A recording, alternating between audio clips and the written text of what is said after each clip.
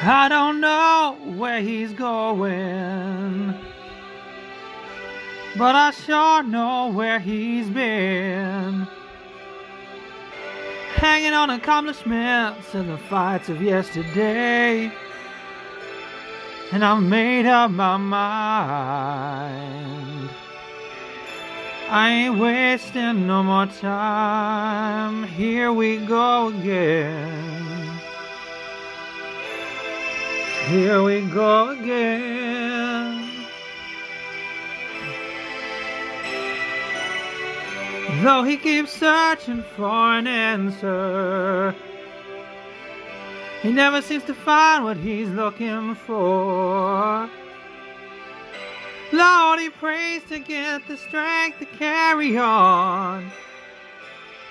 He knows what it means to walk the streets of Albuquerque.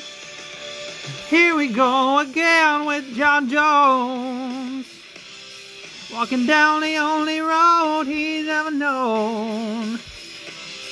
This time he's got a gun and he's alone.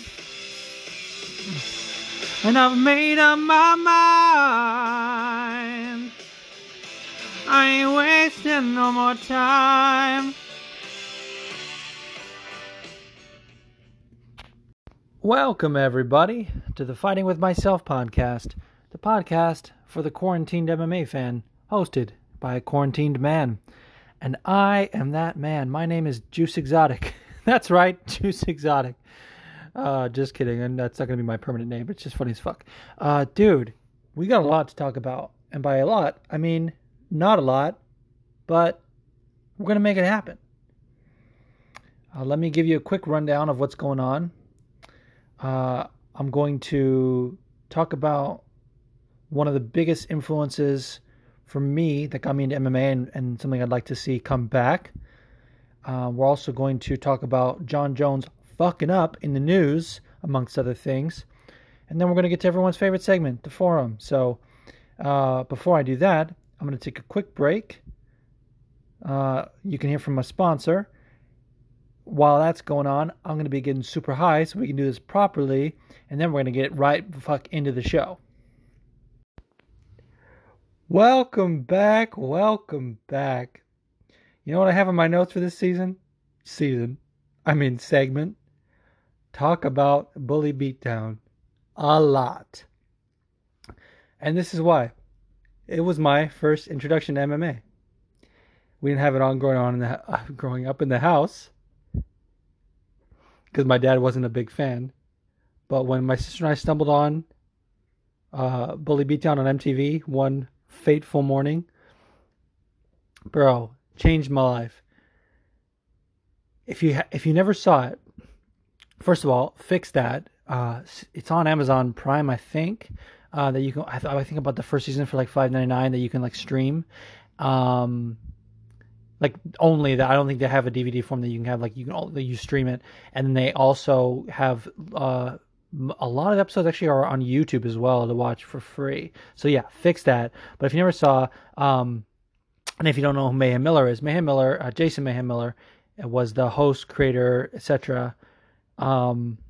He, I think he was the creator. Anyway, in my mind, he made the show. He's a MMA fighter for years. He's got like 30 plus fights, maybe probably close to 40. He actually fought in the UFC twice. He fought GSP. I think it was like right after GSP lost to Matt Hughes for the first time. And GSP beat the fuck out of him, obviously. But he's tough as hell. It wasn't like a terrible beating. But it was pretty clear win for GSP. And then he actually was on season 14 of The Ultimate Fighter. I believe this was actually post Bully Beatdown. And so he was opposite Michael Bisping. And they fought in the finale. And it was a fucking great fight. Now, the host of the show, Mayhem Miller, the premise was that he would get like tapes sent to him from victims, right? They'd be like, Mayhem, I got this problem with this bully, he won't leave me alone, blah, blah, blah, blah. They might show a clip of the bully fucking him up. And then at least this is the way in the first season. Then it changed after that. For the last 2 seasons, it was on 3 seasons total. But he would then go to the bully's house and be like, "Hey, motherfucker, you're an asshole," or whatever. And then if they wouldn't like give in, he would say, "All right, then you gotta. I'll give you a chance to earn some money. Fight my professional fighter in a cage. Um, since you like to pick on people, why don't you see how it is to be picked on or whatever, and see if you can be my fighter." And before I even go further, obviously I know it's fake, okay? So these are actors or whatever. It's not like a real thing. But then, of course, they're like, okay, yeah, let me earn that money. And then Mayhem will like set them up with someone to get some training or whatever. And then they go, but it's only like a day, like literally. I think it's just kind of make sure they know the rules and stuff like that. And then maybe some like basic grappling probably. And then they go and fight the fighter. So they give it's sort of like a reality show, game show format, and they give the bully an opportunity to win money. So they do it in 2 rounds. The bully had to fight a professional MMA fighter. They did it in 2 rounds. The first round was just grappling. 5 minutes of just basically jiu-jitsu. The fighter's goal was to tap the bully out, and if they got 5 taps in under in the 5 minute window, not under a minute, in under 5 minutes, then the bully would lose their money for that round. So basically, like they start out with 5,000. Every time they tap, they lose 1,000. So some of them like got out of there with like 2,000, sometimes 1,000. I think there was even a fighter who failed all of them. Like he beat the fuck out of them, but couldn't finish the bully. Most of them finished it. Most of them got finished in the kickboxing round because they would do 5 minutes of grappling and then they would do 5 minutes of kickboxing. So there wasn't like straight MMA, because if it was, they would literally just even if they're not a wrestler, they would be able to have better wrestling than the fucking bully. They would just take them down and beat the fuck out of them, ground and pound, and they would all be over real quick. So they had to do like 5 minutes of grappling, 5 minutes of kickboxing, and the whole time they're like toying with them, like usually the submissions, because it can take a while to set up a submission. They kind of go fast. But sometimes they also like to style them. Like Eddie Alvarez one time got this dude in a fucking Peruvian necktie, which is a big part of why I'm an Eddie Alvarez fan, because he was on the show. But yeah, if you haven't seen it, definitely go look it up, because the first season had just some of my favorite names. Had Tony Bonello, Connor Hune was on there, Michael Westbrook, Jake Shields was on there a few times, Thomas Denny, that's the gentleman I mentioned who did not win any money, and the bully got all the money. Eddie Alvarez, like I said, mentioned before. Andre Arlovsky, literally at that time he was already UFC champion, because it was obviously earlier in his career, and then this was later. This show came in like 2008. Jeremy Horn was on it, the fucking legend Jeremy Horn. Michelle Watterson, Bobby Green, Tyron Woodley, Joe Riggs. DC was on there, Daniel Cormier, Darren Cruikshank, both DCs. I mean, 2 of 3 anyway. Dude, it is amazing, and I really like fell in love with it because I was bullied as a kid, like not a ton. I wasn't like a fucking pussy or whatever, but like I was always a nerd, and I was never like cool, and you had a bunch of assholes, obviously, trying to fucking build themselves up by tearing other people down. We're not gonna get into the psychology of bullies. This is not a fucking psychology podcast. But anyway, when I was watching this, I was like, dude, this is exactly what they fucking deserve, and this is awesome. So this really like influenced how I feel about certain fighters. Like fighters that were on Bully Beatdown, automatically like they're on my fucking list of fighters I love. Can't get enough. And I've been thinking recently that they should bring this show back. They should bring it back. Mayhem is out of jail. You can look that up. I'm not going to sit here and bury anyone's name. I don't have any facts, really. I mean, they're obviously available to me, but I'm not going to sit here and talk about his record or anything. But he's out, and he's, to my knowledge, clean, on the right track. It's time to fucking bring this show back. We need Mayhem in our lives. We need it. And the fucking modern day bullies are Twitter trolls. So I feel like this is a perfect way for them to get some fucking justice. Just hit them up on Twitter, slide in those DMs, and say, hey, I notice you're talking a lot of shit. Do you want to back that up? Like the ones that troll fighters, like if they're trolling a fighter, give them a chance to fucking back it up, and Yeah, that'll be that'll be the way to do it. The money should probably raise like 10 grand isn't enough to get anyone out of bed anymore, especially when some of that is inevitably going to go to the fighters, and that's not enough for the fighters anyway. I'm sure they have to be paid aside from that. So this is just a dream of mine, and I think it should happen. So I made a post one time actually about it, and Mayhem Miller commented, "Stay tuned," and I was like, oh, and obviously he's like playing with everyone, right? But like, if enough, I think if enough people tweet about this and tag Mayhem, maybe tag the UFC, Dana, fucking Ari Emanuel, WMEMG, tag all those motherfuckers and say we need Bully Beatdown, and that's what's gonna bring our sport to the forefront. Which actually was another point, another reason why I wanted to talk about this is because I talked about this a little bit after Stephen A. Smith made a fucking fool out of himself in the Conor Cowboy fight, saying he quit and all that other bullshit. I struggle to cope with MMA's acceptance into mainstream culture, into mainstream sports culture, and just overall pop culture. Because, dude, and it's this, what it means is that it is being seen by more eyes. It's, brought into more people's lives. And I want to share this with everybody. I don't want to sound like that guy, that hipster that, is a fan of a certain band. And then when they finally make it big, they're like, no, I knew them before they got big. You know what you're talking about. Stop being a fucking casual with this band or whatever. Like, but at the same time, I am that guy. I like the name Fighting With Myself is not just a name. I literally fight with my own opinions all the time because some of it I know is fucking contradictory. And because most situations, in my opinion, are not black or white, they're gray. And this is an issue where I'm very gray on because, like I said, I want it to be everyone. Ultimately, even though the most major promoters don't have a proper revenue share with their fighters, more revenue for the companies and more for the promoters. Ultimately, there's a trickle-down effect, and the fighters are going to benefit from that. So I want to support it, and I want to be like, yeah, get it in fucking all the right medias. But at the same time, I want it to get to the right amount of eyes. I don't want to just get everybody. I want to get to more people that are just going to call it human cockfighting and make us regress.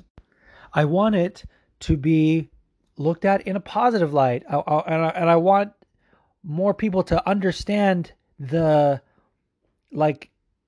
benefits of how it can enrich people's lives, and more so I want the right kind of people that understand personalities and understand what it means when you identify with a fighter in such a strong way. Like, that's why I am the way I am, because I had this show in my life, and I had those experiences that led me to find martial arts and led me to find fighters who are being outward with their personalities, doing good things that makes you just cheer for them even more.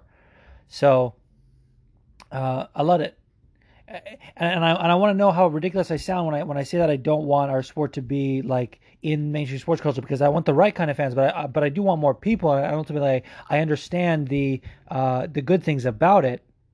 It's just an issue where I'm very torn on, because it's like making a deal with the devil, in my opinion. And I don't know I'm being, hyperbolic. I know I'm just exaggerating, but it is in a sense, because you're compromising integrity of the fighters in that sense, because now with modern UFC, with the Reebok deal, it changed so much about fighter personality. They can't cosplay at weigh-ins. They can't wear what they want on their walkout. They can't do any sort of cool shit like that.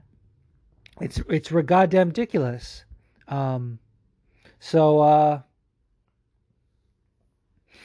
I don't know. I was thinking about when I was watching this the other day. Since the quarantine, I've been binging a lot of this show. Just kind of watching on YouTube and Amazon. Like I said, I have the first season. And it's just made me think, like, what we need is the right kind of media, the right kind of coverage. Shows like this, which are unique, that don't exist anywhere else. Shows like this that allow the fighters to be, seen in a positive light, like this, and also some of their personality.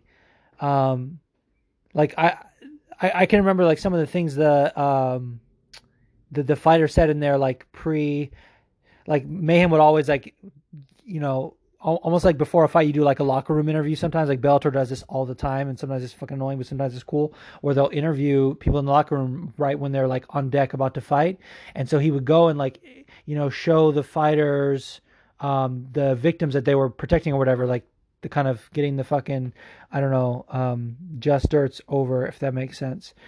Um, and then they would go in the fighter and like kind of like, oh, I saw your fighter. He looks scary. What, are you ready? Are you sure? They give him a chance to back out, which of course they do because they need the fucking money because they're broke actors, duh.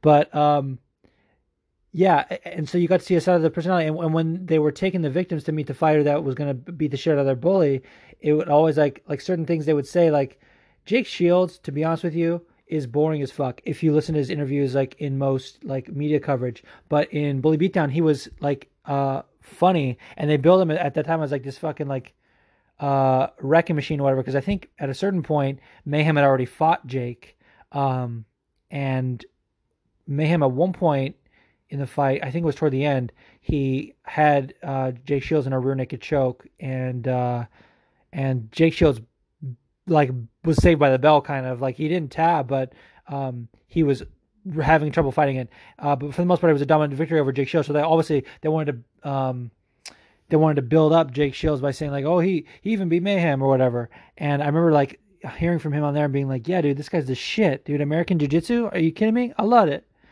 And of course, then I later found out about the scrap pack and all that stuff. So they've always been fighters. The fighters that have been on here mean like just a lot to me. Like Eddie Alvarez was on the show, I think twice, at least twice, definitely once, at least twice, maybe three times.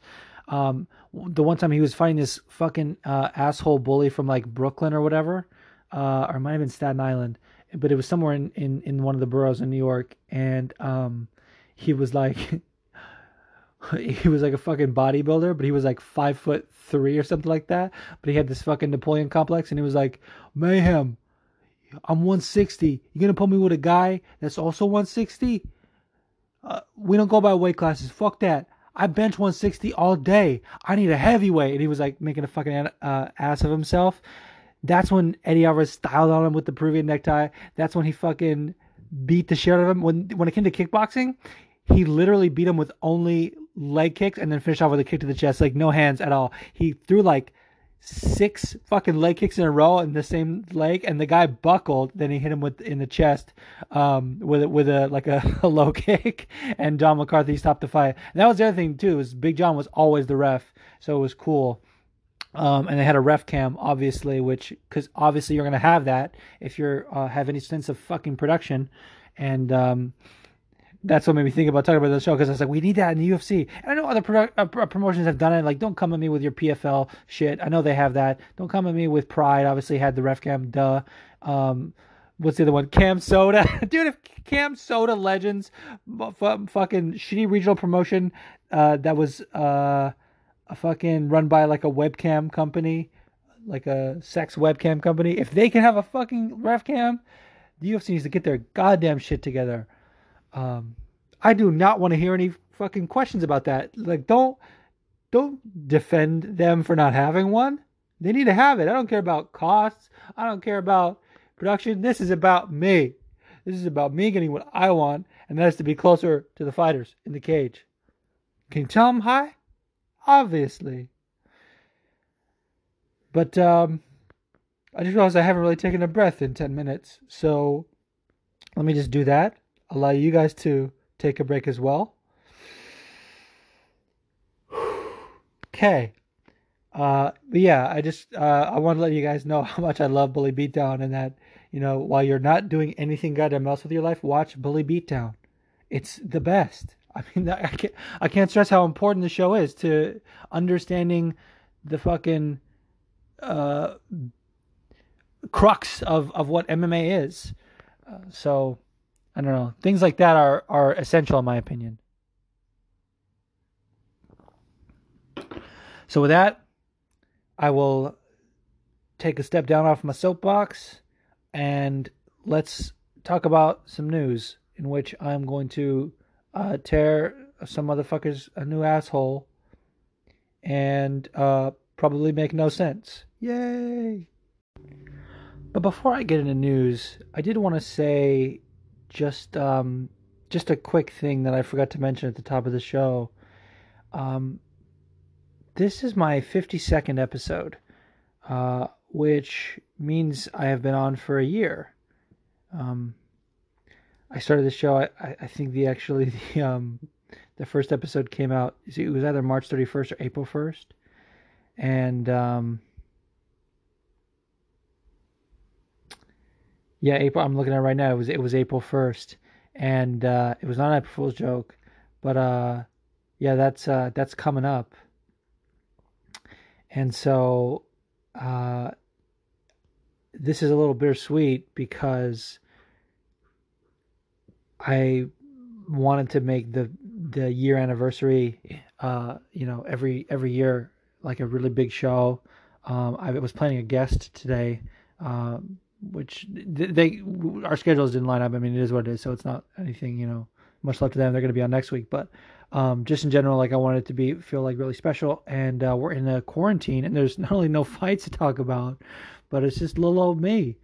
Um, but I seriously want to thank everyone who has talked about the podcast, shared the podcast, listened. Obviously, podcasts grow by word of mouth, so and anyone that's always tweeting about it, um, I really, really appreciate it. And yeah, didn't want to slow things down and get all somber or whatever, but I just I want to say I really appreciate anyone who supported me in any way, and I just want to thank everyone for listening. So, um, and I guess I'm especially what's the word? Not emotional, but um, I'm especially contemplative. No, well, maybe I'm especially grateful. I'll tell you this because um, during the quarantine, listens to the show have dropped, and so I really appreciate the people that are sticking around. And so this episode is for you, and it has nothing to do with me. It is all for you. So thank you a million times. Thank you. And now let's talk about Jon Jones being a fuck up again, dude. Wow. And I thought about all the shit I wanted to say. Um, and then it kind of I kind of got to a point where I just feel like this is not like benefiting anyone. Like talking about this, like it's kind of how I feel about Luke Rockhold. Like you guys know, Luke Rockhold is my absolute least favorite fighter. Gets no sympathy from me for just about anything. Like fuck him. Uh, but when he like got his jaw broken against Jan, like I went on here to like bury him and celebrate his demise, but I just couldn't do it. I was just like, you know what? The man is in the hospital with his jaw wired shut, probably eating intravenously. Like I just was so I felt bad, and I was like, please hang him up, please stop. And that's not at the situation we're at with Jon Jones in terms of his fighting ability, though. Without the sauce, he's still one of the best, but he's not looked as good. Let's say that. But it's just so fucking mind numbing how even in a situation where we're supposed to be, you know, being away from everybody, we're supposed to be, keeping to ourselves. This motherfucker is preaching social distance, preaching self quarantine, and then going out and being like, "Hey, I'm gonna get drunk on Jorge Masvidal's mezcal. I'm gonna drive around the streets of Albuquerque, get into some fucking trouble with a gun in the car, dude. What the hell?" And yes, I'm fully aware. There's a lot of Jon Jones defenders out there, and God bless you for sticking beside him in a tough time. Woo, you know, and someone going through addiction is terrible. And if that's actually the case, that's sad. But again, this man has received second, third, fourth, and fifth chances. When is enough? It's just like, what the hell? And yeah, there are some people out there who consider getting a DUI or DWI or whatever it's called now. I'm not sure if one is different than the other or if it's just a name preference, but um, fucking I don't consider them to be minor infractions. You're putting, it's not just your life at risk, you're putting others at risk who had absolutely nothing to do with your terrible decision.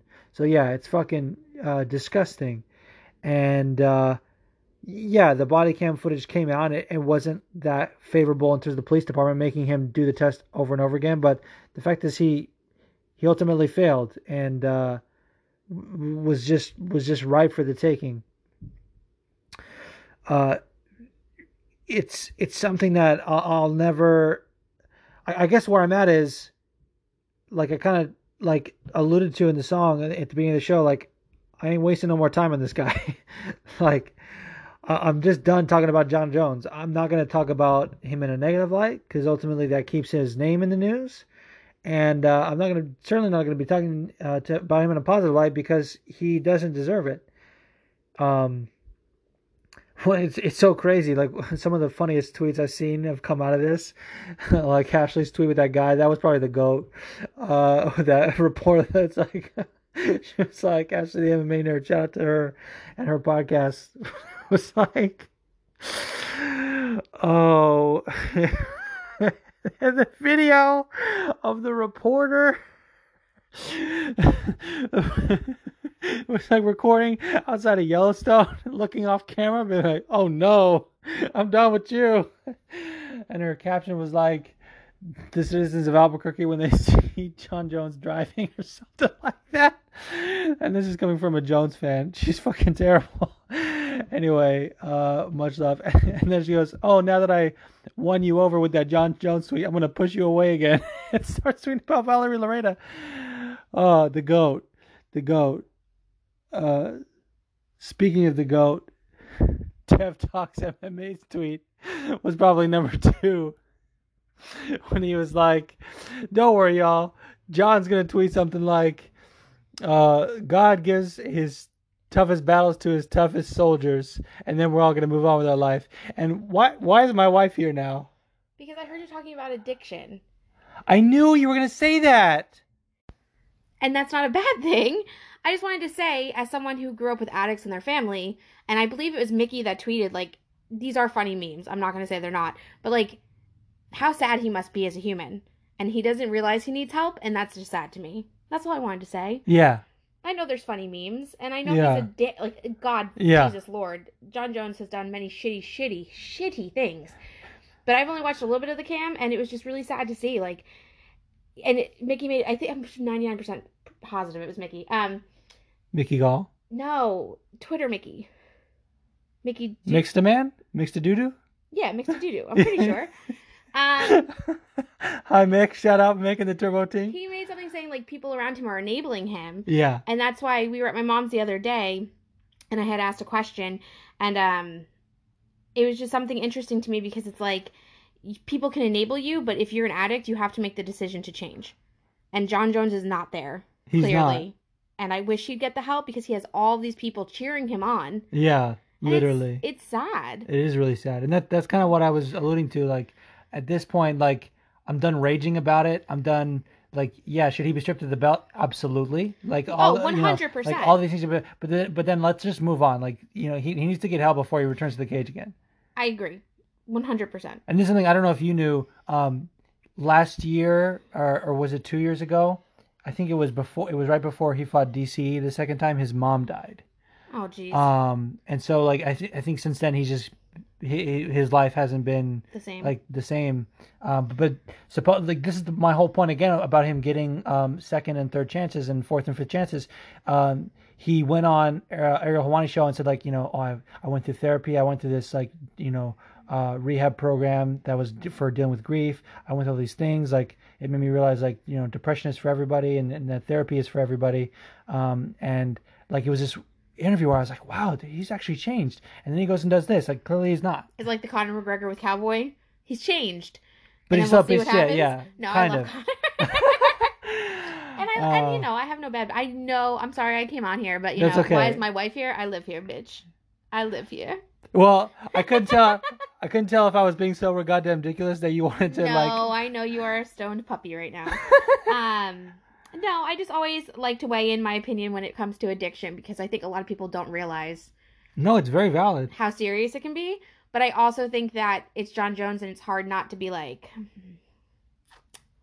You smack idiot. You idiot, exactly. And Ashley's meme was funny. The video, you watched it? I don't know, but I saw the tweet. The guy's like, "Oh no!" The alienating thing I saw after though. Like now that I have your attention. Yeah. Oh yeah. Guys, I'm really good at committing to half things. Like, oh, I saw this. Did you watch it? No, I saw it. That counts. And that's all the Mrs. Juice you get for now because I'm cleaning our house. Bye. But I hope everyone is well and safe and healthy and. Yeah, stay the fuck inside, huh? Except when it's nice out. Go for a walk. Yeah, agreed. But like, don't go to beaches. But don't, yeah, exactly. Stop don't going go in to public. freaking beaches. Just go like in your backyard or fucking the park, but like not with people. 6 feet, social distance. That's how much space I'm keeping between me and Juice right now. Totally. 12 for safety. Yeah, and... gotta leave room for Jesus. Hail Satan. Just kidding. I love Jesus. Goodbye. We did not plan this. That was really great. So yeah, those are my thoughts on Jon Jones. Fix yourself, please, and let's move on. Oh, and Phil the MMA dude. Shout out to Phil, co-host of the Split Decision podcast. He had a great tweet as well. He used the video that Mac Malley spams a lot when Kevin McDonald's like the referee is like starting the fight. Is that the one that you listened to this week? Yes. He has a great speaking voice. Yeah. Great voice. I agree. Love it. Music to my ears. Love it. That's true. By the way, Phil, I agree. Jesus, I lost train of thought. Oh, the one with that video Mac Malley posts a lot where Kevin McDonald's like, starting the fight and he's like, it's almost like a hold my beer kind of a thing. But he was like, Jon Jones fans, there's nothing he can do now. It's quarantine. Business is shut down, etc., etc. There's nothing he could possibly get into. Jon Jones. End of the video. Oh, man. So many great memes. Which, speaking of memes, since we're in the news segment and it doesn't have to be relevant to anything, we got to talk about Tiger King, y'all. We got to talk about Tiger King right now. This is so relevant. This is more relevant than anything has ever been. Okay.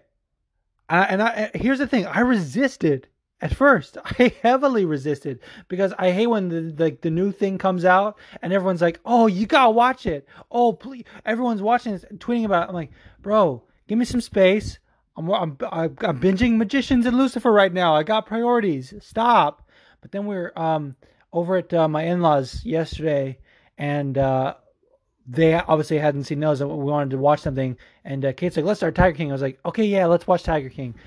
It is so fucking compelling.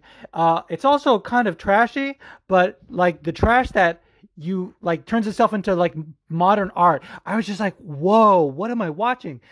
And honestly, like I was so resistant, but my friends Leo and Andrew kept telling me like, you gotta watch it. And I think it was part of like Andrew always tells me like, oh, you gotta watch this, you gotta watch this. And so sometimes I'm like, yeah, I will. But like Leo doesn't really do that. And Leo was like, no, you have to watch it. If nothing else, for the memes. That's the first thing where I was like, for the memes, huh? I like memes. And then and Andrew said, just to let you know, there is no good people in it. There are only bad people, like just varying degrees of bad people. Like there's no good person except for the campaign manager. Let's be clear about that. The campaign manager that was minding his own fucking business and had to watch. By the way, spoilers, obviously. So just if you haven't seen it, skip it. But spoilers, obviously. The poor campaign manager who had to watch Travis off himself by accident. Bro, that guy's a fucking sweetheart, and he's dealing with these shitty people. So yeah. There's no good person. There's just varying degrees of bad people. Like you end up going, well, that person's like sort of not so bad. Like it's mind blowing how terrible these people are, but how fucking compelling it is to watch. I can't get enough, and I'm not fully done with it yet. I watched the first 5 episodes. It's 7 episodes in total, so I have 2 left. But wow, dude, you gotta do them. You gotta watch it, and I don't tell people that often. That's not true. I feel like I say that once an episode probably, but in life I don't do that often. I'm not telling my friends like, oh, you gotta watch this. Um, but you gotta watch Tiger King, dude. Like, just figure it out. It's on Netflix. Just if you don't have Netflix, first of all, who are you? I don't trust you. Second of all, there's a free trial. I'm pretty sure they used to do that. If not, just Google like Netflix fucking like trial coupons or whatever the fuck. Or hey, yeah, friends, there's only like 10 Netflix accounts in the world, and everyone like that has connected to different people like shares the password with everyone else. I'm one of them. Obviously I pay for it because dentless, but everyone else uses my password. So like through through the chain of command, like you get Netflix by sharing passwords. That's how the world works, baby. But yeah, watch Tiger King. Watch Tiger King. And let me tell you something. Here, I got some shit to say about Tiger King, dude. Uh, Carol definitely killed her husband. That's number one. I mean, definitely, definitely fed him to the tigers. First of all, she's on her fourth husband, Kay. So, like, you damaged, and like the way she talks about those cats. How about the fact that she thinks she's doing good? She thinks she's the only good person, and that she's turning these other people down. She's a fucking evil bitch, dude. Carol King. Wait, not Carol. Carol King's a saint. Actually, that's the writer of um like classic songs like "I Feel the Earth Move Under My Feet" and "You Make Me Feel Like a Natural Woman." I couldn't get through that without laughing because I was thinking about. I was thinking about this character that Chris Kattan had on SNL that was called Mango, and it was like this, like male cross-dressing stripper or something. I fucking know. It was a different time. It was like the '90s and early 2000s when you could do that. And they did this one episode where he was like on like VH1 Divas, which if you never saw was like they would bring like the divas like Beyonce and fucking Aretha and like other like fucking Christina Aguilera and like divas and Mariah Carey, and they would like sing a song together like fucking Natural Woman or whatever. And they were doing Natural Woman, and he was doing it with J Lo. I think this was on the Divas. They did a lot of Mango sketches. It may have just been when J Lo was hosting, or a musical guest, but they would sing the song. And when I get to Natural Woman, he'd be like, "Natural Mango." Anyway, Carol definitely killed her husband. Carol Baskin, that's her name. Carol Baskin. Carol Baskin, formerly Carol Lewis. That was the third husband's last name, and I don't know her other names because she's the devil. But not the worst one on there, dude. Let's talk about this. Definitely agree with KGB. I saw her and Mayhem were having the debate. Man of Mayhem, that is not Mayhem Miller. But about Doc Antle, number one bad person. Number one bad person. Hashtag free Joe. All right, as you can see, I'm incapable of talking about this coherently, so I'm going to move on. I'm going to attempt to move on because it might just come up again, because that's how this shit works.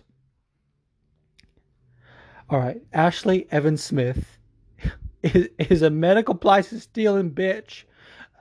I can't even believe this that she fucking like the footage came out, like the what is it from like the Nest doorbell or whatever those things are that you have like a cam on your doorstep. She definitely stole those medical supplies. It was like an open box of medical supplies that was supposed to be donated to a hospital or something. And again, I am not gonna like pull up the whole story and go through it with you. Like, do your own research. Like, this is a news commentary podcast, not a news podcast. I don't break any news. I don't do that. But dude, like, she fucked up. Her and her man stole those medical supplies. Like, there's no two ways about it. And she went on Ariel's IG, and she was like, "Yeah, we're trying to make it right." And I was just like, not believing any fucking thing that she said. It was crazy. it was absolutely crazy. Shit is crazy. Absolutely crazy, bro. This woman is a thieving bitch. I just can't sugarcoat it, dude. You stole medical supplies. Like, she better have like some sort of Robin Hood fucking like. She better have came with that, but she didn't. She was just like, obviously we're gonna donate. And she just fucking, oh my god, she backpedaled like a motherfucker. She backpedaled worse than Floyd Mayweather. Both in his fucking ring career and outside the ring. Oh, domestic violence accuser or accusee. Fuck, I fucked that up. Anyway, yeah, Floyd Mayweather was a piece of shit if you didn't know. And don't come at me with this greatest defensive boxer of all time. This is a piece of shit. Yeah, Ashley Evan Smith is a thieving bitch, and I've already gone 22 minutes in this segment, just about. So I don't even feel like I'm shortchanging you with that statement, because I don't have any more else to say other than she's a stealing bitch.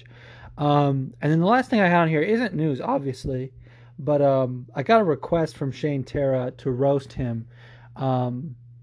He was just like, roast me on the podcast. People usually say Moby Dick or something. Not Moby Dick. Moby, the fucking singer. Why did I say Moby Dick? Which is funny, because Moby's a vegan. I think Shane's vegetarian. That's really funny, actually. So the fact that he was like, oh, that's not even that original. Like, yeah, you probably heard it 1,000 times, but it's true. But I wanted to give him a proper roast, because Shane looks like if the kind of guy that they would put his picture in the admissions offices of colleges to convince people that they should go to college to not end up like him. Shane is the kind of guy. Oh, I'm too high to come up with a good one, Shane. I'm sorry I failed you. But that was funny to me. Oh, Shane looks like he smells like cabbage. Oh, convince me otherwise. Also, feel free to roast me, but you only get one. Remember, that's the rule. You only get one. So send it in, and I'll play it on the podcast of you roasting me. You have a week to come up with it. Go. And on that note, we're going to transition to the forum, baby. The forum. The forum. You got some questions and I'm gonna ignore them. Just kidding. You know the perfect person to start this fucking segment is with? Because I'm high as shit. And that's Smokey J. Take it away, Smokey J.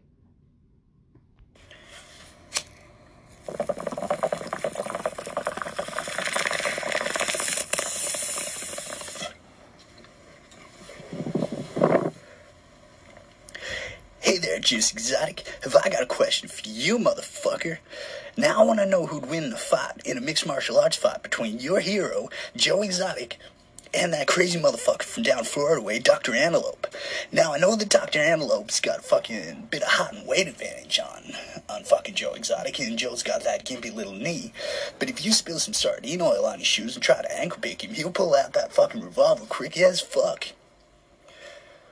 Taking all that into consideration, I want to know who you'd think would win the fight between fucking Joe Exotic and Dr. Antelope in a no-holds-barred mixed martial arts fight. And that's all. Bye. This is the best question ever in the history of the show. And first, Smokey J wanted me to know, or wanted me to tell him when he wanted to know what dialect that was. You started off in like California Surfer, and then I could tell you were attempting Southern, but the problem is people don't know this. There are at least 200 different Southern dialects in the United States. Like different regions of the South have different dialects. They're all very subtle, mostly, but there are 200 different dialects in the South. So mostly it was just like people in California talk like that already. Like it's like someone that was maybe born in like Tennessee. I wanted to win the fight, but then like moved out to California and try to talk like everybody else. Bro, that was the grass. But now I gotta answer this in my Joe Exotic voice, cause my God, he gon' win. Now I know what you're thinking, Dr. Anal is bigger. Like he said, Dr. Anal has a harem of women's. Dr. Anal is a massive piece of shit. And normally massive pieces of shit are really good at fighting. But you know what? Joe Exotic has absolutely nothing to lose. Joe Exotic is going to rip his eyes out. Joe Exotic ain't going to fight fair. He's going to leave a body in that octagon. Joe Exotic, 10-8, 10-7, 10-6. Fuck Dr. Antelope. He's the most corrupt one. Fuck him. Oh, I loved everything about that question, Smokey. You're the man. Hey, Juice. What's going on, man? It's MMA by Milliken, and I'm finally on time. Okay, all right, it's like 2 hours later, but still, this isn't bad for me. Okay, sort of, kind of on time. All right, my question is, your girl Roxy. So, who is the best matchup for her right now in flyweight, and who would be a bad matchup for her in flyweight? Like, who does she match up well against and wouldn't have too many problems with, and then who would give her the most problems right now? Take care. Love your show. Shout out to everybody on it. MMA Twitter. Take care. Stay safe. Love that guy. Go follow MMA by Milliken. It's Milikin is how you spell Milliken. Dude, and actually I just finished your latest podcast right before I hit record, so I haven't had time to properly shout you out, but go check out his podcast. He's doing his thing. And I love this question. So right now, since the MMA world is on hold, I haven't allowed myself to think about this too much, but I did throw out some names after her last fight, and so it kind of makes me it makes me go back to those, and I want to see her against Jessica Eye or Lauren Murphy, since she beat KGB, and KGB Lee, that is, not KGB Notorious. Yeah, I think those are good matches for her. I think also Jillian Robertson would be a fairly easy match for her. Jillian likes to grapple, and Roxy can out-grapple most of that division.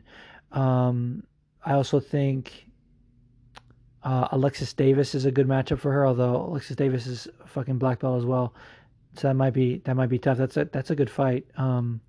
Otherwise, a bad matchup for her, and I say this just because I'm such a massive fan of both of them.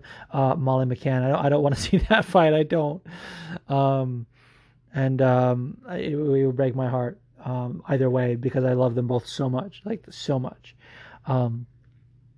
So there's that, and obviously Shevchenko is a bad matchup for anybody on the planet, including and especially Henry Cejudo. None of you Triple C stands better at me on that. Don't fucking at me. Valentin Shevchenko would murder Cejudo. So yeah, great question, man. I love Milliken. Hey, what's up, Juice? This is Dave Fretz, at Dave Fretz and at Solo Shoes on Twitter and Instagram. Just wondering how you're doing, how you guys are holding up there. And my question for you today is non-combat sports related. Just wondering what you are doing with your time right now. What's getting most of your time as you're shut in and trying to keep yourself occupied and busy? What are you spending more time than anything else doing? Hope you guys are safe and well, and looking forward to hearing your next episode. Cheers, man. All right. So, wow, it's a great question. Love Dave. Shout out to Dave. It's a big supporter of the show. Made my new logo. Love that. As Rhino calls him, the Einstein of graphic design. Dude, you guys got to listen to Combat Sports with Rhino. I don't think he left a question, so I there's not a easy opportunity to shout him out, but definitely go fucking check out Combat Sports with Rhino. You know why, dude? Because he fucking is a professional heavyweight boxer for over 10 years. And MMA Twitter's like, oh, if you don't train, I don't want to hear your opinion. Well, you need to hear his, because it's fucking informed. He's 30-0, dude. How about that? He is 30-0 as a professional boxer. And I will not let the truth get in the way of a good story ever in my life. So go listen to Combat Sports with Rhino. Dave Fretz also made his logo. That's what made me think of that. Bro, what have I been doing? Well, first of all, we've been watching all the Netflix and Hulu. We did 5 episodes of Tiger King yesterday, and we finished watching The Magicians. That's a fucking great show on Sci-Fi Channel. And actually, the creator of that show, one of the co-creators, John McNamara, shout out to him, just followed me on Twitter because I posted a video of me doing my monologue from Importance of Being Earnest that I no longer get to do as part of Laura Benanti's Sunshine Songs movement, or whatever you want to call it. So I posted that, and he commented, "Well done." And I was like, "Oh my God, thank you so much." Actually, he said, "Perfectly done." Okay, perfectly done. I'm going to sound so dumb. If you ever listen to it, we're like, "Oh, what a fucking loser fanboy." Anyways, The Magician, Lucifer. If you guys haven't watched Lucifer, go watch Lucifer. It's a fucking great show. We're probably going to watch The Office because we both tried to get into it and just failed. Parks and Rec was way better. Parks and Rec is such a good show. But basically, that's been taking up. And Bully Beatdown. I said I've been watching old Bully Beatdown episodes.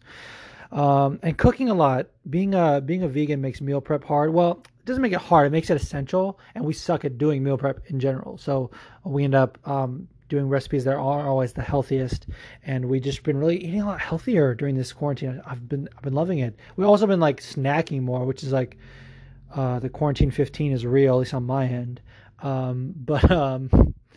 It's been a great opportunity to just like spend time with each other as a couple. I've really been enjoying it, and obviously we see your family probably more than we should if we're going to follow the social distancing, but we wash our hands. We make sure they sanitize everything. Her mom's a nut about that, so I think we're pretty good there. Great question, Dave. And that does it for voice questions. I did get a. Let me just check my notes. Yes, I got a DM from Phil before I want to go into the actual Twitter forum. But Phil, the MMA dude, yeah, it's at Phil the MMA dude, co-host of the Split Decision podcast. You should definitely check out that podcast. Especially because they are one of the ones that's still going during this quarantine, like me. And he says, last week I said that I think Charles Oliveira will be a future lightweight champion. Khabib has strongly hinted that he's near his end, and Tony is 2 years short of 40. What do you think I am? Crazy? I like his chances against, say, a Dustin Poirier in a title fight, or I think a fight with McGregor or Gaethje would both be classics. That's my question for the week. And I see what you're saying. Now, I never, when you said that, I never thought he meant he could literally beat the champion. Saying someone is a future champion doesn't always mean they can beat the current champion.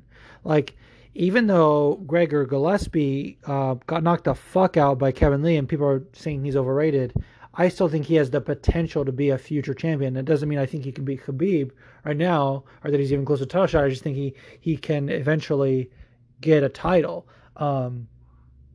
Same with Kevin Lee. So fuck it. But yeah, Charles Oliveira, it belongs in that category as well. He could absolutely be fighting Felder now, which I didn't really want to see. But Felder is coming off what is on the record books a loss, which I don't consider a loss. And he beat Oliveira, and that's usually the only way people can fight down is if they lost coming off a loss. And the guy you want to fight that wants to fight you is ranked lower. Although maybe Oliveira's higher now. The rankings are so fucking wacky, to be honest with you. But yeah, no, I absolutely agree, Phil. The Gaethje one I don't know about because Gaethje doesn't use wrestling offensively, only defensively. And he's one of the best wrestlers in that division. He just doesn't use it as far as his pedigree. So I absolutely think Gaethje would be a really tough fight for him. But that said, like you said, it would be a classic, and I do like his chances against Poirier as well, because Poirier isn't that good of a defensive wrestler, and he's not beating him on the ground. So yeah, wow, great question. Now we move back to the Twitter forum. So you guys sent me some awesome random questions, and I'm super fucking excited. I didn't ask for like, I was gonna ask for something specific, obviously, but then I was like, you know what, let's just open up the floodgates again. That's when it's the funnest anyway. And I'm high as shit. And then, oh dude, Raging Sweep Show sent me a bunch of fucking a list of things. Here I had to, like he did last week. I had to actually like write these down and research them because I forgot. Last week he told me to mention like the top 5 Shakespeare adaptations, and I fucking forgot West Side Story, even though I meant to. I researched it and I was like, yeah, dude, I gotta talk about West Side Story based on Romeo and Juliet, obviously. So he asked me a bunch of questions and I actually wrote my answers down because I know I wouldn't be able to forget. So first he says, what book series would you like to see become a TV show? Honorable mention before I pick my actual answer. I've said before they should do like a prequel to the Harry Potter series, like Lily and James, either while they're in school or like out of Hogwarts, and your boy can play James Potter. Let's be clear about that. But I just think that would be so cool, and they could be very unique, and it would be like an HBO miniseries, so they could be like.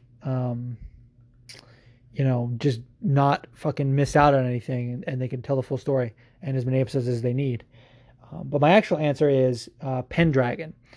If you haven't read these books, and you like fantasy sci-fi, definitely check them out. It's about a guy who's like starts out as a kid in the first books. He's like 14 when it happens or something like that. And he finds out he's a traveler, which they can go to different like worlds. Basically, it's kind of hard to explain, but basically he's stopping this guy named Saint Dane, who's like a fucking evil cunt who is trying to fuck up the order of like the universe of like space and time and stuff like that. It's a great fucking series. Might be my favorite book series that's not Harry Potter. But yeah, that's my fucking answer. It's great. And then he says, what 80s movie remake would you want to star in? This is easy. Planes, Trains, and Automobiles. Absolutely. I did a scene, while a monologue from it, really. The Steve Martin one where he's like tearing into John Candy, calling him a fucking annoying asshole. And I always just thought like, those are the kind of fucking roles I want to play. It's like Steve Martin kind of roles. And The Jerk was also a good one, but I don't think they should remake it. Like Planes, Trains, and Automobiles, I could actually see them being remade because it's kind of similar to that like Due Date with the word Robert Downey Jr. They kind of took the premise a little bit in that movie, and so it holds up in modern times, and they could be so much more creative with it with the new methods and things like that. It would be fun. And generally, I don't like remakes, but if they remade that one, I wouldn't be too upset. Other than the fact that like it's a classic John Hughes movie, and John Hughes is one of the best like directors of 80s films of all time, and he's no longer with us, so that would be really sad. The next one is, who is your favorite villain? And I mentioned Saint Dane from Pendragon. This guy's a fucking evil bitch, and he can shapeshift, and sometimes he plays someone that he thinks is on their side. It turns out he's not. He's a fucking nasty asshole. But then a lot of times he like is overt with it. It's just there's a lot of layers, and I appreciate that. But also Sauron from Lord of the Rings, because it's just like fucking the personification of evil. Like he's nothing else but just pure evil. Cersei Lannister, who is like one of the best villains in TV really ever, until the end when they kind of made her weak. But for the most part, Cersei Lannister is the shit, and of course Macy Barber, and Luke Rockhold, because my hate for them fuels me. Like I love to hate them. And his next one says, what word do you wish you could use more often in your daily vocabulary? I pride myself in having a pretty wide vocabulary, and I try to use it often. It's something that I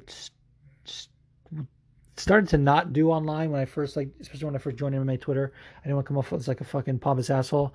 But then I was like, you know what, fuck it. Like I gotta be me. I gotta say what I want to say. And sometimes you gotta fucking flex on these motherfucking trolls that have 2 words in their vocabulary. make him do some Googling to figure out what words are. But there's a word I don't use often enough, and that is fastidious. I just think it's a great word. But also codswallop and poppycock. Those are great ones. Americans might not know what those words are, but look them the fuck up. Like Google exists, you know what I mean? Like don't tell me like, hey, what does that word mean? Like the amount of time that you type that tweet, like you can Google it. Sounding like an asshole right now. Sorry. His next question says, "Where do you want to retire?"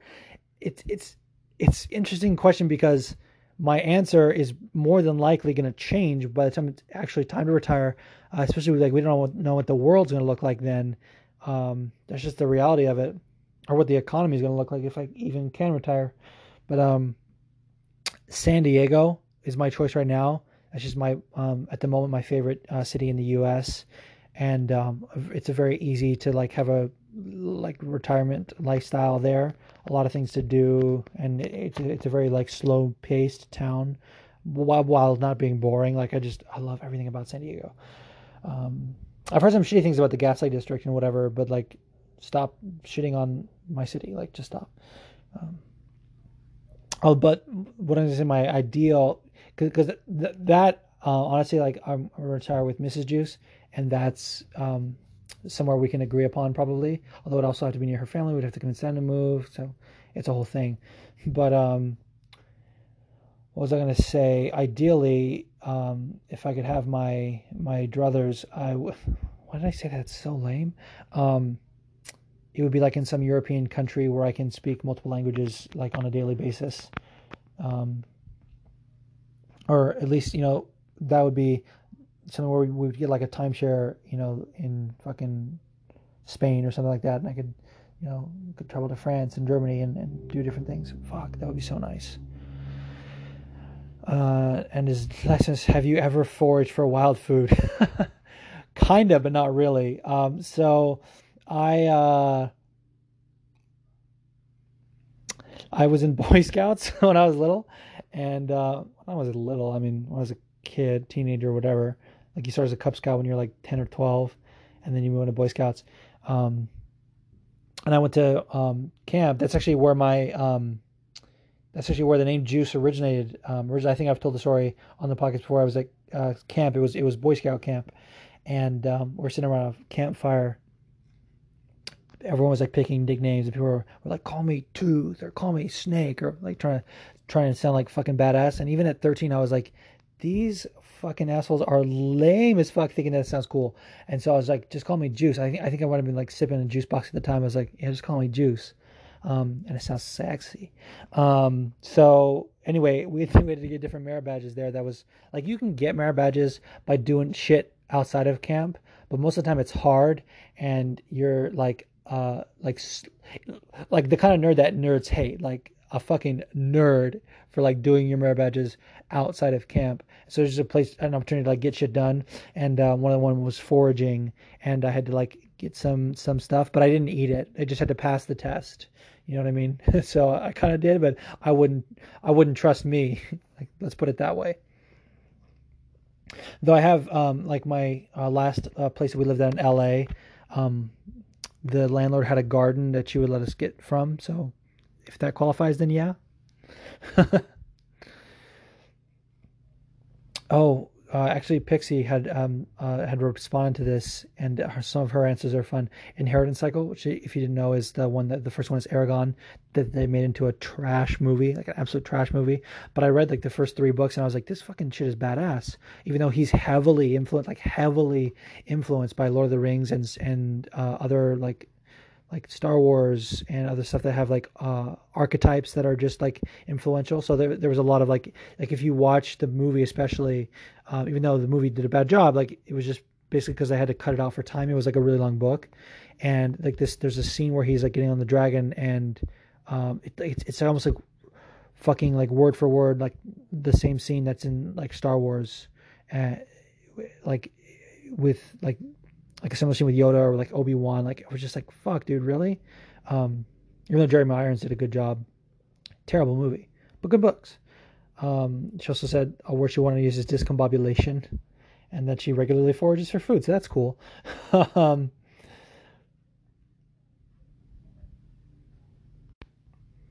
All right, this is a question from Ashwin at Omnishwin. And he says, random, what's the biggest thing you've learned about the world from all this COVID-19 stuff? What previous belief do you now not have? Well,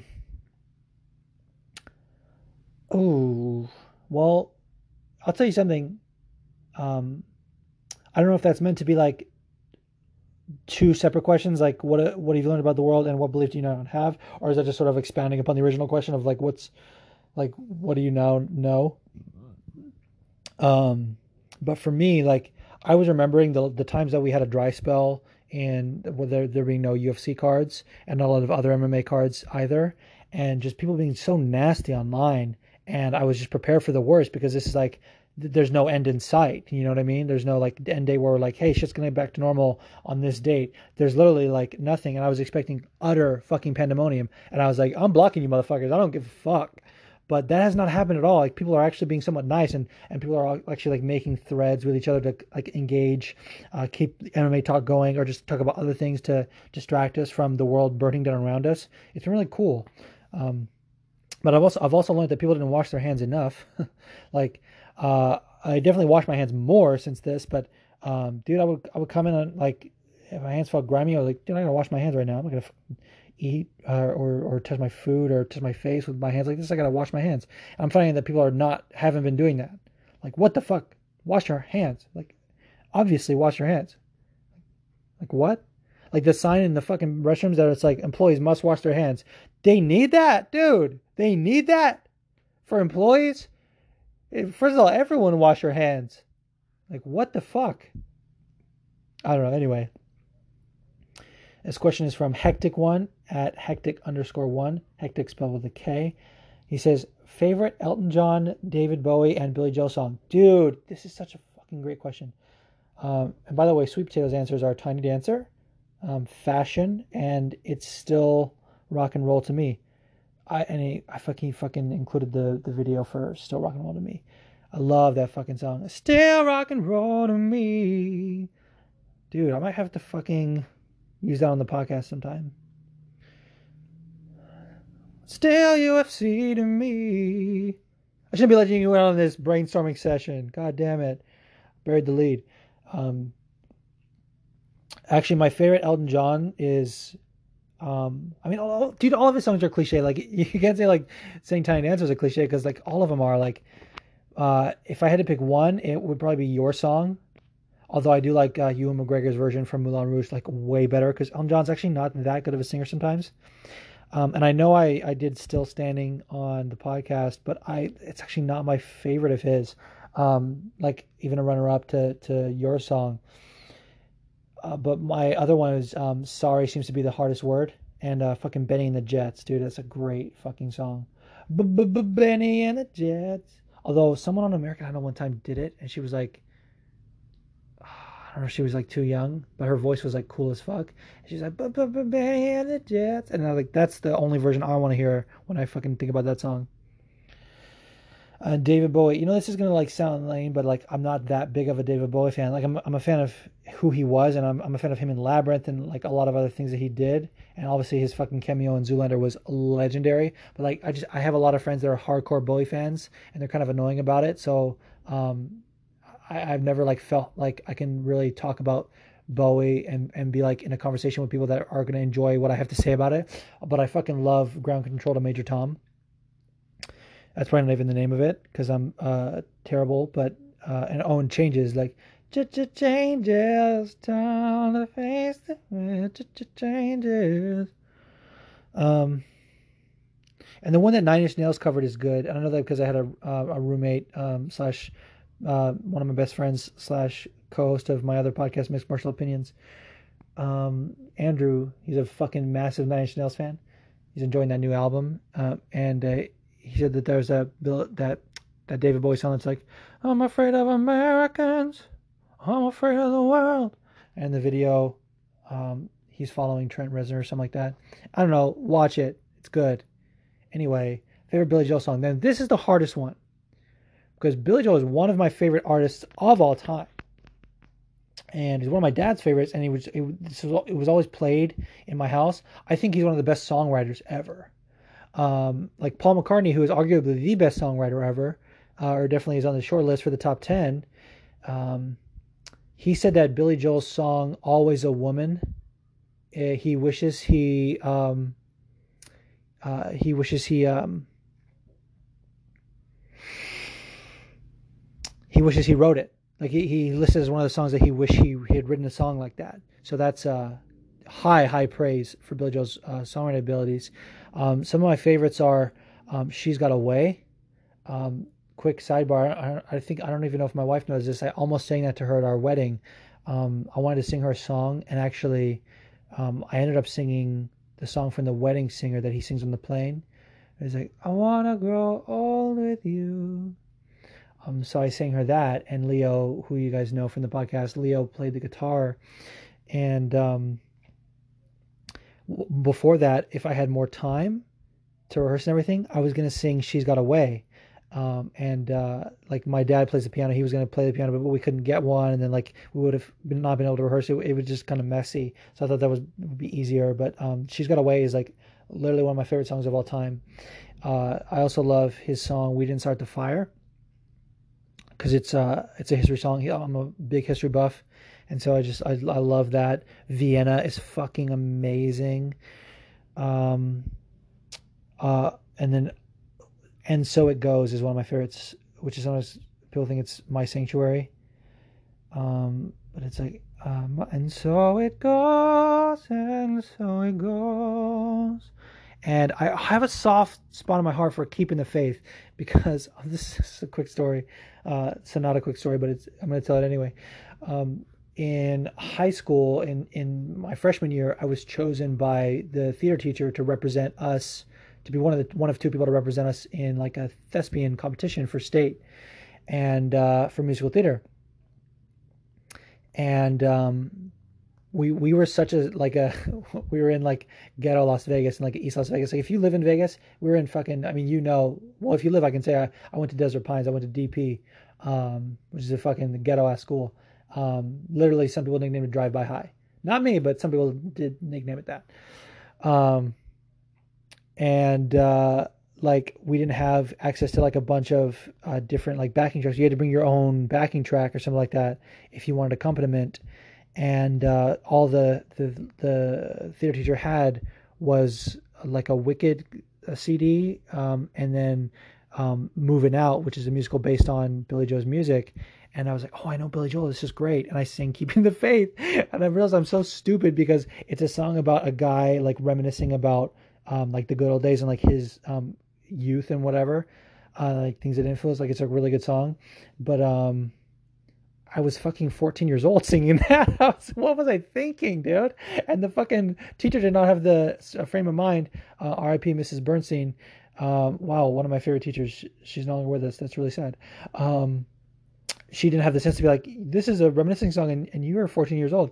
And then my my buddy Andre, who was like the best singer in the whole school, but he sang like R&B style.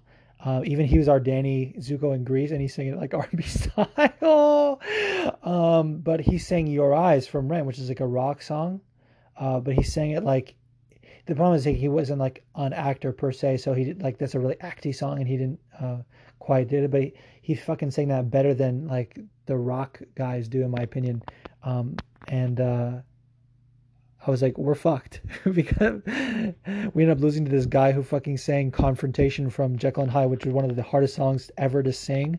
And he was like, "Can't you see you are me? Forever you will be high." I can't go that high. Anyway, why do you guys listen to me ramble, dude? Talking about musical theater. So yeah, those are my favorite Billy Joel songs. Oh, and Downeaster Alexa is so fucking deep, dude. And fucking Leningrad. Dude, just listen to Billy Joel right now. I don't care who you are. Listen to Billy Joel right now. Oh, you know what's another great one of his? I think it's called Summer Highlands 1974. It's like one of the ones that no one really plays. Everyone's like, oh yeah, do Piano Man, which is obviously one of the best songs of all time. Like, do this, do that. No, Summer Highlands Falls. Fuck, it's so not a it's so not a overdone song that people don't even know it. But it's this great line where it's like, it's either sadness or euphoria. Fuck. He's so good. I'm about to like get choked up because of how good Billy Joel is. This next question is from Fraser at Fuzz LCFC. Shout out to this guy. He says, "Do you believe in the Big Bang that could have created our universe?" It's so funny you say that because I literally just like a few days ago got to the episode in Lucifer where they're talking about the Big Bang, how it was literally like because Lucifer is the son of God. He was talking about the Big Bang is God and the goddess banging. They created the universe, created humans in the world, and I was like, what the fuck? Yeah, the Big Bang, literally. But yeah, I do. I tend to err on the side of science. Like whenever it comes to that sort of thing, I haven't, I don't know if there are any other scientific theories other than the Big Bang, but you know what they say, the whole universe was in a hot, dense mass of nearly 14 million years ago. The fucking Bare Naked Ladies theme song for Big Bang Theory. So good. All started with the Big Bang. Okay. And then his MMA question, he says, if Joanna and Zhang Weili fought again, who would win?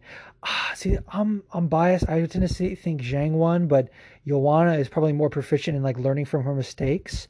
Like she got like embarrassed in the first Rose fight and then took her to a decision, which some Joanna stands think she won for some reason.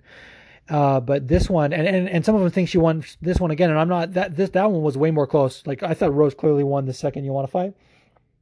This one I'm like, I could see that for Joanna, but I personally had Zhang, and I just think like she was going through so much. It was her first title defense, and she had to be quarantined in different countries before coming because of the coronavirus, and just like the fucking mental toughness. Like I can't even fathom what it takes to do that. And she performed like whatever. I think she could probably learn from her mistakes as well, though I haven't seen, that much from her to be like, oh yeah, she always does that. She normally like wrecks people. So the truth is we don't know. Like that's a close fight. Like that's the fucking Jones Gus 1 of women's MMA. Like that's it. Like that was the fucking pinnacle that we saw. This next question from Brad at Backwoods. Brad, Woods is with a Z. Says, if you stack two lasagnas on top of each other, do you have two or two? Bro, don't do this to me right now. He's about to break my brain, dude. If you stack, like, this is like one of those, I can't tell if he's like trying to like postulate like oh, how much what if it's like one of those fucking questions you see that people share on fucking Instagram stories where like, oh, if you lose, DM me the answer, I'll tell you if you're wrong, and then you have to repost it, and it's always just some clever play on words like, oh, the first part wasn't a question or the last part wasn't. Like this is like one of those, like you said two and you stack them, how many do you have? Is it two or one? And you said you have two. Like it's a fucking math trick problem. You see what I'm saying? It's like a trick question. It's two. But you could also, like, there's no limit to how tall a lasagna could be. So if you stack them, then you do have technically still one as well. Fuck you, Brad. Just kidding. Oh, this is a great question. Now I want some goddamn lasagna, and I can't eat it because dairy, because vegan ricotta and vegan rigot, as New Jerseyans like to say, rigot, marigot. Fucking lasagna is goddamn good. Oh my god, I miss lasagna. This is next from Kim Close. Got it right this time.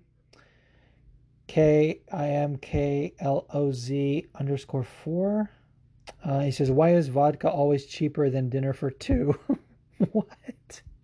Bro, what are you even saying? It depends on where you go for dinner, actually. You can get a nice dinner for two at Taco Bell for less than most vodka worth drinking. Yeah, that's the problem. What fucking vodka are you drinking, dude? Fucking literally like low shelf vodka tastes like rubbing alcohol. Like what the fuck is wrong with you? Seriously. Don't drink shitty vodka. Like if I can impart one nugget of wisdom to anyone listening to this podcast, is that don't drink shitty vodka. Because I literally have drank vodka where I'm like, oh my god, I might go blind because this is moonshine gone wrong. And I've also had vodka that was from the Ukraine that was infused with honey, and I was like, this is the best shit I've ever had in my life. It's so pure and clean. And so there's a big difference in vodka. Like wow, like rum and other stuff. Like you can have like fucking like just low level Bacardi, and it's like okay, whatever. And then you can also have like, and then it's not that bad, but it's real cheap. And then you can have like top shelf shit like Cagna Bravo, and it's like, damn, dude, this is good as fuck, and it's not that expensive. Smokey did a fucking weird ass fucking Bob Ross gift. That's not Bob Ross. Exotic Mayhem at Fabian Gibb. Shout out to you. Says, what is the greater injustice? Carol not going to jail for murdering her husband, or Jeff Lowe not going to jail for conspiracy to commit murder? Okay, here's the thing, bro. I haven't gotten to the last 2 episodes, so I don't know if Jeff Lowe is even like that's a thing, because in my opinion, like looking at like Jeff Lowe, I was like, yeah, he's kind of a rich asshole, and he uses the fucking like that's the thing. Everyone in Tiger King is a massive piece of shit. Like Jeff Lowe, literally like will bring fucking baby tiger in a suitcase and like smuggle into the hotel that way, and they'll go clubbing with him and his wife because they're swingers, which is got no problem with that. That's fine, swing if you want to, but they use the tigers like, hey, you want to come play with the baby tiger? They use that to fucking lure girls into their hotel room, and the fucking even the guy even on the interview out of his own mouth he said a little pussy gets you a lot of pussy. I was like, bro, you're disgusting, first of all. But I don't know if he's up for conspiracy to commit murder, because like that's not something that I've gotten to yet. But still, piece of shit. But Carol, dude, first of all, like I said, Carol definitely killed that husband. She definitely fed to the fucking lions, tigers, bro. First of all, how about Carol being like, he thinks someone put something on his shoe to get the tiger to go after.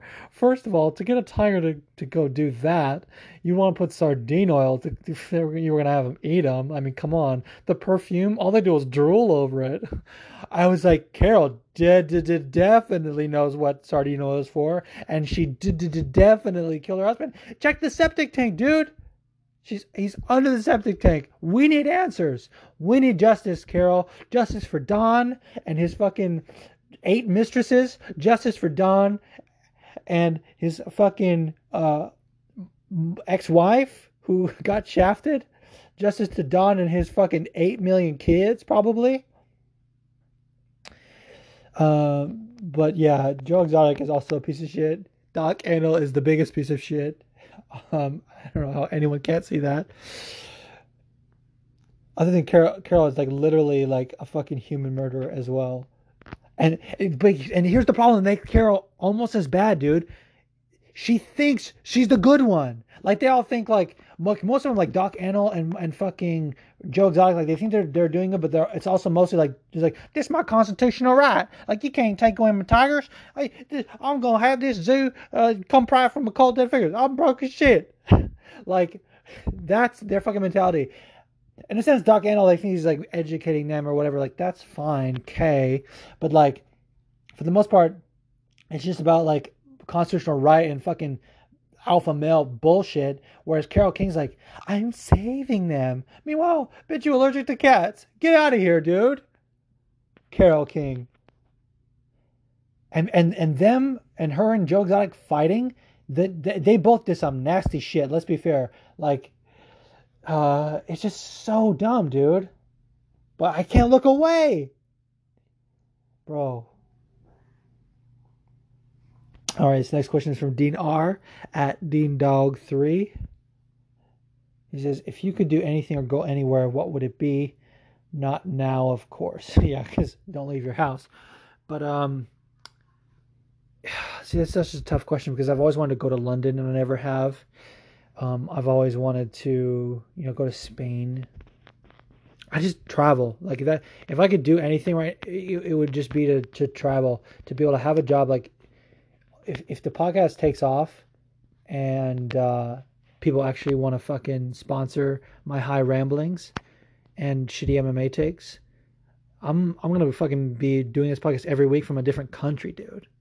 How about that? I'm gonna be having like a little fucking roaming studio and just like do it from all over the country. Like, hey, we're in Indonesia right now covering Jakarta Fight Night 4. Like, fucking A. I remember this one time. when I was working at the dealership, and my boss, who's Israeli, he like knew, he could tell people's accents because he dealt with a lot of people, and these people from Indonesia were there, and they're like, "You're from Jakarta, right? Jakarta?" He kept saying it. And then one time he would call me Jakarta as a nickname because I laughed my ass off when he said that. He would just be like, he would look at me and go, "Jakarta." So dumb. But yeah, I would be just traveling, just be a traveling man. That's my dream.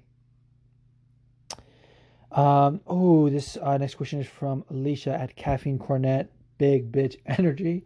She says, if you could write your own musical, what would it be about? Oh my God. See, this is the thing. Like, as much as I love musicals and I love like other things like combat sports and other like aspects of like nerd culture and things like that, they wouldn't all make good musicals. Like, they made a musical out of the movie Rocky, and it's trash. There are some good songs if you were to take it out, but for the most part, it's trash. Like, absolute garbage. So good musicals are always based on like an existing story usually. Because contrary to popular belief, like, they don't randomly break out into song.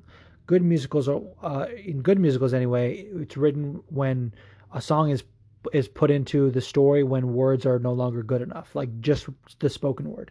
Like, it's at the height of emotion when a character can no longer express themselves amelodically, if that makes sense. And so the only thing I would feel qualified to write a musical about, that, you know, they say write what you know, would be like my own life. And I would just write about, like, you know, like, not like my whole life, like, here's a story when I was born and like fucking whatever, but like I would just, like, it would just be drawing from my own experiences. Like, I would write like a musical about like a cancer patient who turns his life around and stops being a shitty boyfriend. You know, I would write about that probably. So it'd be like I was trying to think of a clever name with like Juice, but like, no, see, it's gonna sound anti-Semitic, and I'm definitely Semitic, so. That's not a word, I don't think, but anyways, I'm Jewish. This guy, Matt Savage, at Matt_Savage83, says, would you consider having a guest? Yeah, dude. I was actually supposed to have a guest this week. I don't know if you've ever listened to my show, Matt, but I literally have only ever had one guest, and that's my best friend, Leo, because I didn't want this to be a guest podcast. I wanted it to be a solo podcast for many reasons, but I do have a short list of like people that I would want to have on the podcast that I want to be meaningful. And I was supposed to do a guest this week, as I mentioned. I was going to have a buddy of mine who is a certified ref in New Jersey, and I wanted you guys to hear from him as far as like what it takes to be a referee and the certification they go through and things like that. And I enjoy talking fights with him, so it'll be a good time. That's going to come probably next week. But other than that, I mostly don't have guests.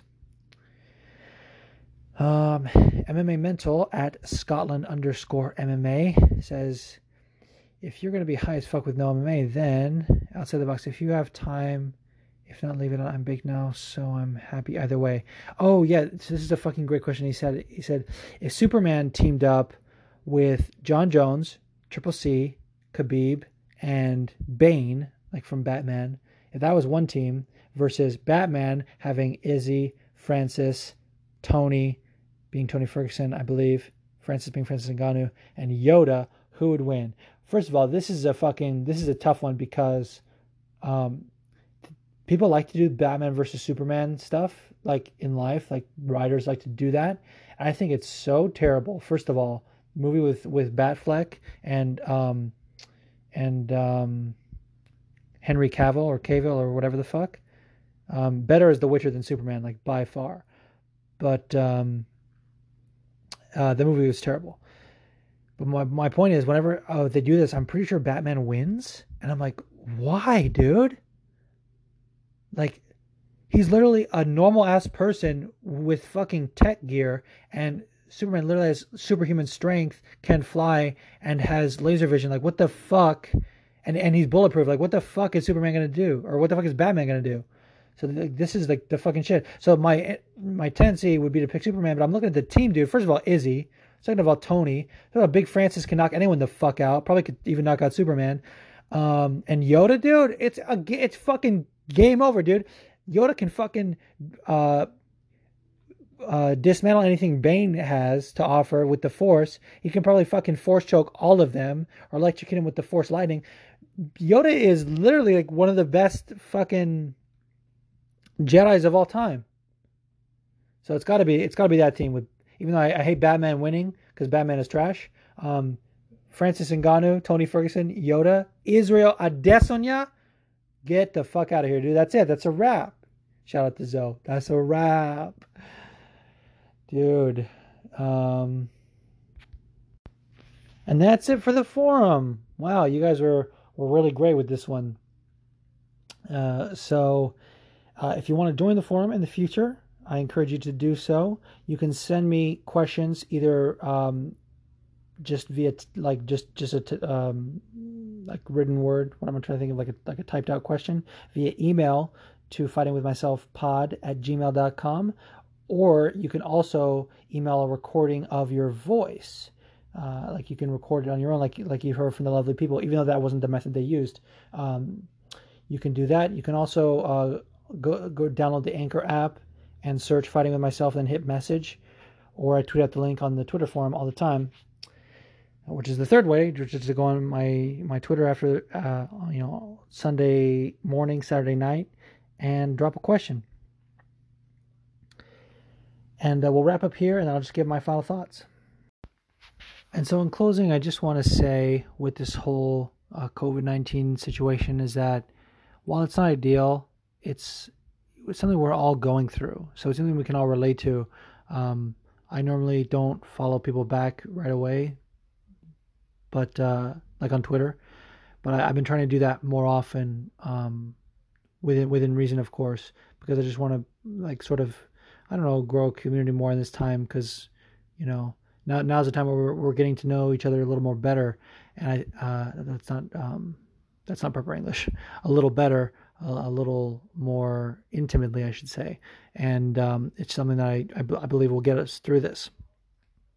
And, make sure you're practicing social distance and stay the hell away from everybody. But also make sure to tell your family members you love them. And, we had a situation where a family friend was passed unexpectedly, but it wasn't to do with the coronavirus. It's just sort of in these shitty times. And that we were talking, and my mother-in-law said, it's what's sad now because everyone has to be in isolation. When you die alone. Like it's really terrible. So we're gonna get through this. I'm gonna, like I said, continue to do this podcast every week. I'm gonna keep trying to steer it toward MMA. Hug your loved ones. Hug them, an extra one for me. Kiss your kids for me. And I will see you next week. Until then, good night and good fights. But stay the fucking side.